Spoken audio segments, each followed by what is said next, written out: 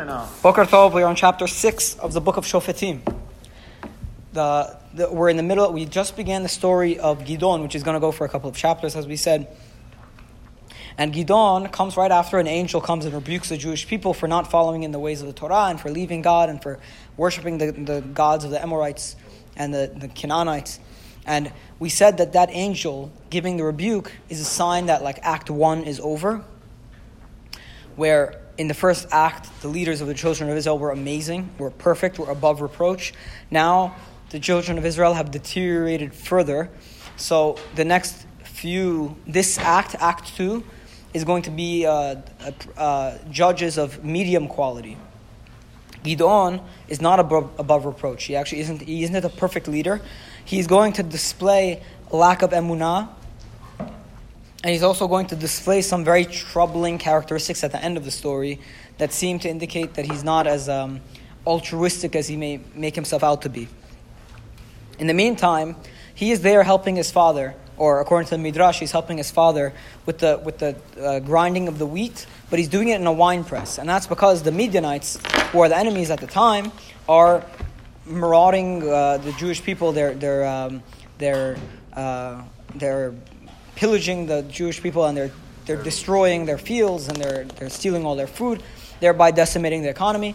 The Midianites at this time are joined by the Amaleki people and the Bnei Kedem, the people of the east. And these are all people that are like nomads. They're coming from the desert areas, and they don't produce anything, but they do eat what other people produce. You know, kind of like socialists. Okay? So, I had to do that. Okay.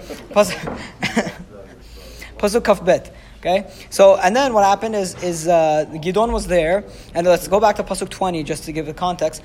The angel says to him, take the flesh and the bread that you brought and put it into this basket and throw out the marak, the soup that you brought.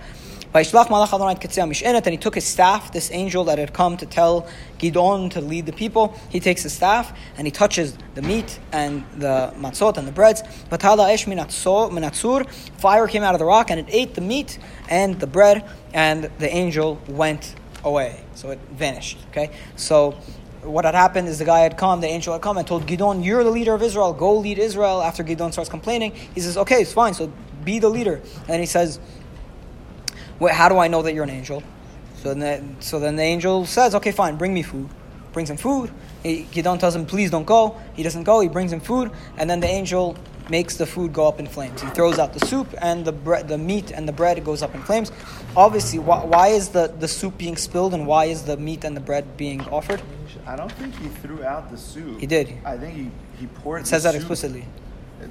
I think that he poured the soup over the food on the rock, and then it went in flame, and that was where the sign was. Because how do you create a fire on wet stuff? That's how you interpreted it? I'm reading it. Let me see. Elijah had the same thing centuries later on Mount Carmel. So you're right. That's the peshat. I thought like this. Okay, so I'll explain. We don't need the soup because meat and bread are brought as offerings. You bring minachot and you bring flesh. You bring meat as offerings, but you never bring soup.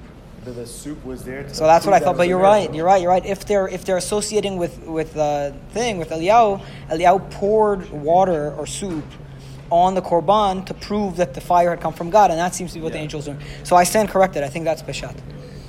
But the marak shefoch where? It means spill it on the food. Good. Okay.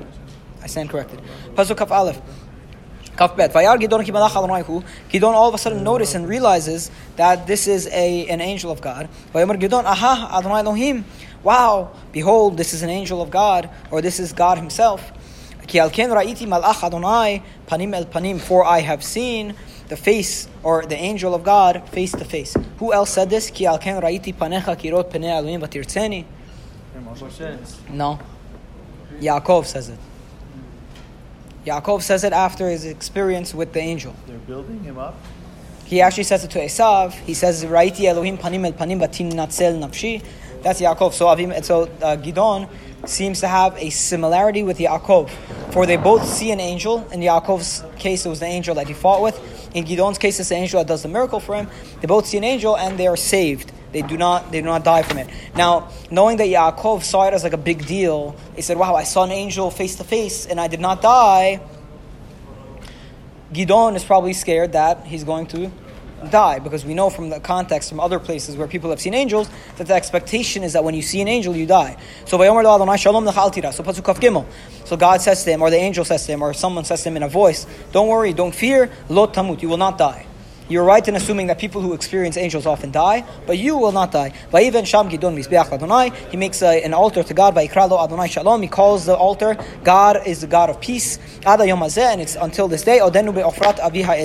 It's still till this day in Ofrat, in the tribe of Menashe, in the Ezri area, where that Ezri part of the tribe was. Ada Yom Hazeh is until when?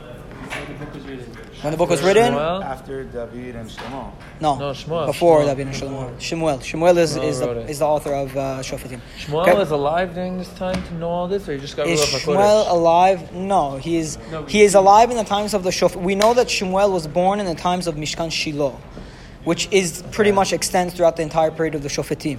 But he's probably at the tail end of it, because Shemuel is the one who inaugurates the kings, who are the solution to all of these Shofetim. So he's at the very is at that time? He's at the very end. I mean, he's born in the book of Shemuel.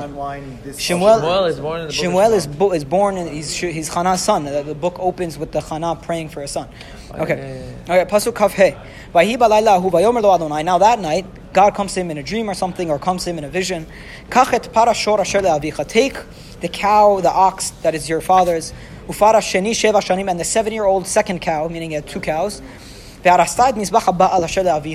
and destroy the altar to Baal that your father has, and the Asherah tree that is next to it, you should cut down.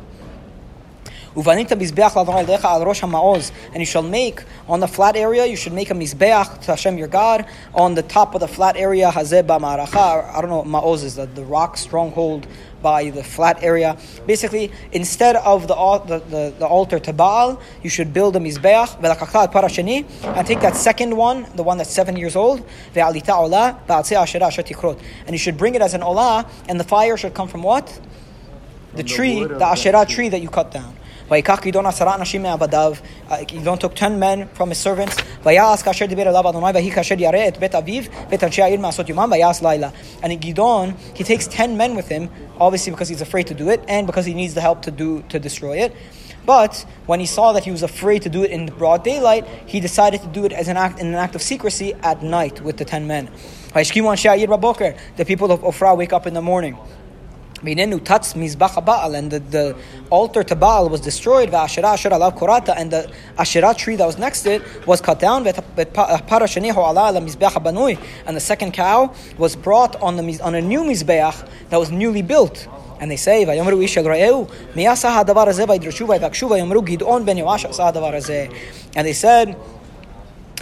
they said, who did this thing? And they said, they seeked it out, and they looked around, and they found that Gidon, the son of Yoash, did this thing. So